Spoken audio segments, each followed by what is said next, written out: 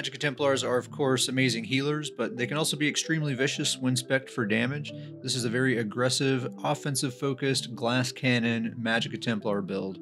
But of course, as a Magplar, you're never really a glass cannon, and you almost can't help but provide team support as well. So we're going to be a great asset to any team because not only will we be racking up huge kill counts, we'll also be helping keep our team alive at the same time. It's not uncommon to get over a million heals and damage in a single match with this build. I've always thought of Templars in this game not so much as paladins, but more like Olympic athletes. I like to play Templar with a more mobile, active play style rather than being slow and tanky. So, to help achieve that kind of play style, even though this is a Magicka build, we have a very good amount of max stamina and enough stamina recovery to rival some actual stamina builds. And this enables us to take risks and be aggressive with the confidence in knowing that we'll have the stamina to dodge, block, break free, or retreat whenever we need to. For my race, I'm going with Khajiit mainly for the Feline Ambush passive, which increases our critical damage and healing by 10%, which pairs very nicely with our Templar Piercing Spear passive, which increases our critical damage by another 10%. So combined, that means our critical attacks are doing 70% bonus damage and our crit heals are doing 60% bonus healing. And so we'll also be investing in crit in other areas of this build as well, and that's going to end up being a major factor in our overall damage and healing potential. I'm using the Apprentice Mundus for spell damage. I am tempted to use the Shadow Mundus for more crit damage, but since I'm already relying so much on crit, I wanted to use a Mundus Stone that gives me some more consistent damage so that even when I'm not critting, the damage is still decent. But if you want to use the Shadow or even the Thief, those will work great, but you'll just be a bit more beholden to RNG. For my food, or drink rather, I'm using Witch Mother's Potent Brew. For my potions, I'm using standard Tri-Stat potions. Here's a look at the stats. I'll also put a link to the UESP build in the description. If you want to take a closer look, you can do that there. But just to cover the basics for the audio listeners, the max magicka is 27,000 on the front bar, max health is 23,000, max stamina is 13,000. Magicka recovery fully buffed is 2,200, and stamina recovery is 1,200. Our spell damage is 3,200, and spell critical is 40%. An overview of the gear for my monster set: I'm using Grothdar, I'm using Shacklebreaker for one of my 5-piece sets, and Amberplasm for the other 5-piece set. I'm using 5 light, 1 medium, 1 heavy, all impenetrable traits. All 7 pieces have Tri-Stat glyphs. For the jewelry, all 3 pieces are infused. I'm using 1 recovery glyph and 2 damage glyphs. For the weapons, I'm using a precise fire staff with a weapon damage glyph on the front bar and a precise resto staff on the back bar with a weakening enchantment. Let's start with Shacklebreaker. This is absolutely a perfect fit for this build. We're going for a very aggressive, very active playstyle, and as a Templar, we have to fight in melee range, so we're going to be doing a lot of dodging, a lot of sprinting, breaking CC, and just in general using a lot of stamina. So Shacklebreaker is nice because it gives us an abundance of stamina without really making us sacrifice our primary magic stats too much. It's also a 6-trait crafted set, so it's very easy to get a hold of. Amberplasm, I think this is a perfect companion to Shacklebreaker. At first glance, it looks like just a Magicka damage set, but then the 5-piece bonus gives us 250 Magicka and stamina recovery, on top of the Magicka and stamina recovery that we're already getting from Shacklebreaker. I think this particular set combination really is the key to making this build feel amazing. Having all that stamina and stamina recovery and still having very respectable stats as a Magicka build, I think is a huge advantage. It allows us to take a lot more risks and stay aggressive without fear of being punished too harshly. And it also allows us to do things like roll dodge canceling our abilities a lot more often because we don't need to worry quite so much about preserving our precious stamina pool. In general, these sets allow for a much more active, athletic style of play than what Magicka builds are typically used to, and I think it suits the Magplar particularly well. Now, this set does drop in Ruins of Mazatoon, which can be kind of a difficult grind on Vet, but if you have the mats to upgrade your jewelry, you can just farm it on normal, which is pretty easy, and then upgrade the pieces to purple or gold later on.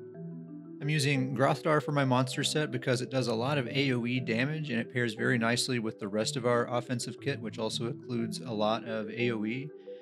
Normally, for most PvP builds, I like to go for a defensive monster set, but I kind of think the investment we're making into stamina is the main defensive measure I'm making in this build. Plus, Templar already has plenty of defensive capabilities within their class, so I think it's worth going for more damage on the monster set for an offensive build like this. And Grothdar, I think, is a very good choice. The headpiece comes from the final boss in Veteran Vaults of Madness, which is a very easy dungeon, and it's one of the better vanilla dungeons, I think, in my opinion. It's fairly enjoyable to go through. All three jewelry pieces are infused. I'm using one recovery glyph and two damage glyphs. It's really up to the player to find the balance between sustain and damage that feels right to them. So feel free to experiment. This is just what feels good to me, but I do recommend using infused jewelry. Our max stats are in a very comfortable spot, and getting a little bit extra juice out of these jewelry glyphs, I think, has a lot more value than having more max magicka or something like that. For my weapons, I'm using the precise trait on both because I just want more crit so I can take advantage of those crit damage and healing passives that I get from my race and class. With Major Prophecy active, this puts our crit rate at 40%, and with our critical attacks dealing 70% bonus damage and our critical heals doing 60% bonus healing, I think that extra 7% crit chance is well worth the investment here. I'm using a weapon damage glyph on the front bar so I can get the highest possible uptime on the bar where I'm doing pretty much all of my damage. And I'm using a Resto Staff on the back bar because I want to use a couple of the Resto Staff abilities. Plus, Sword and Shield just doesn't feel right to me on this build. So let's talk about the skill bars. For my main spammable, I'm using Puncturing Sweep.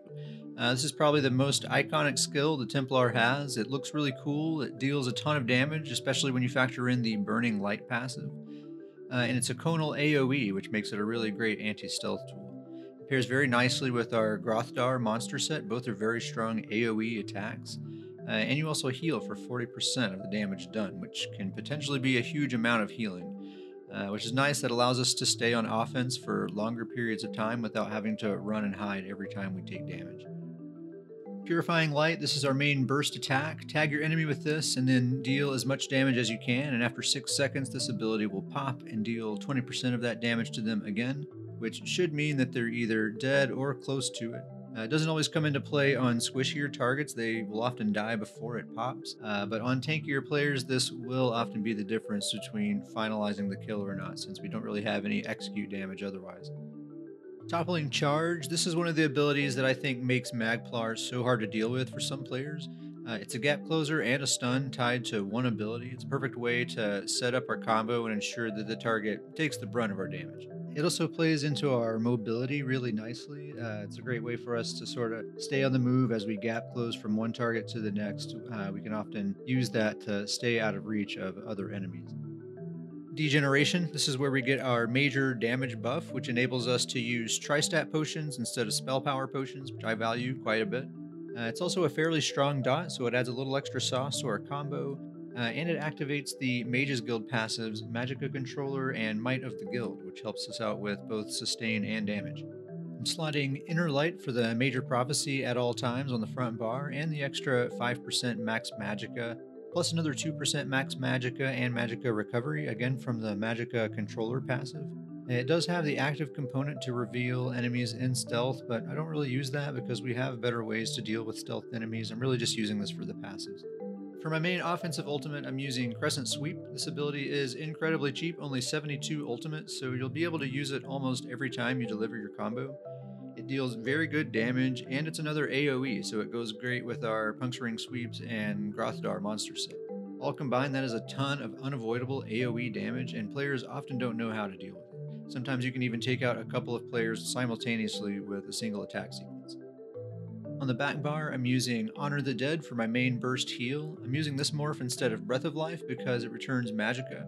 We're often going to find ourselves spamming this ability either on ourselves or on our allies, and that can be very costly.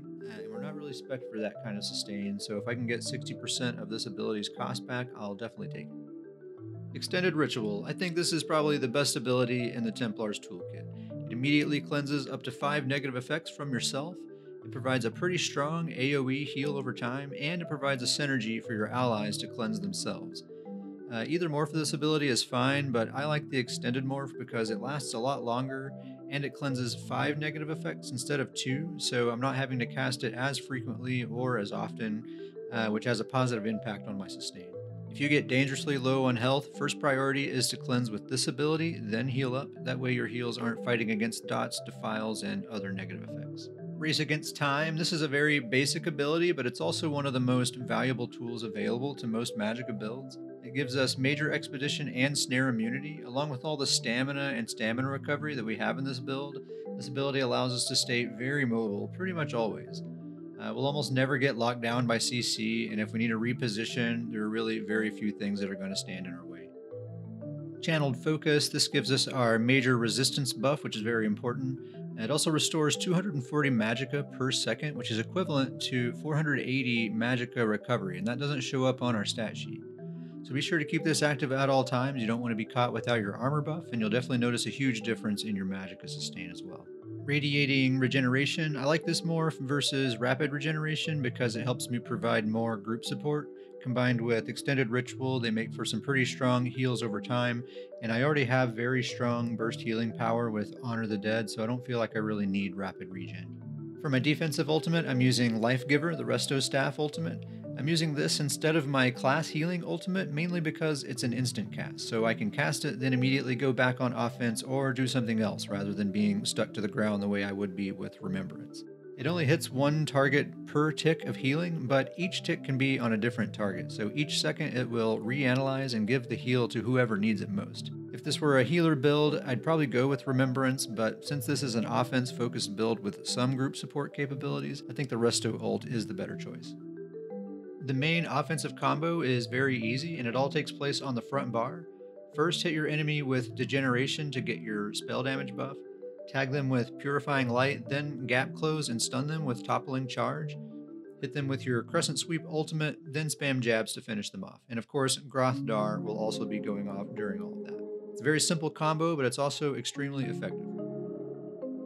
And I think that brings us to the end. I hope you've enjoyed it. If you have anything you'd like to share or ask, feel free to leave a comment or email me at ketsparrowhawk@gmail.com. Until next time, good luck out there.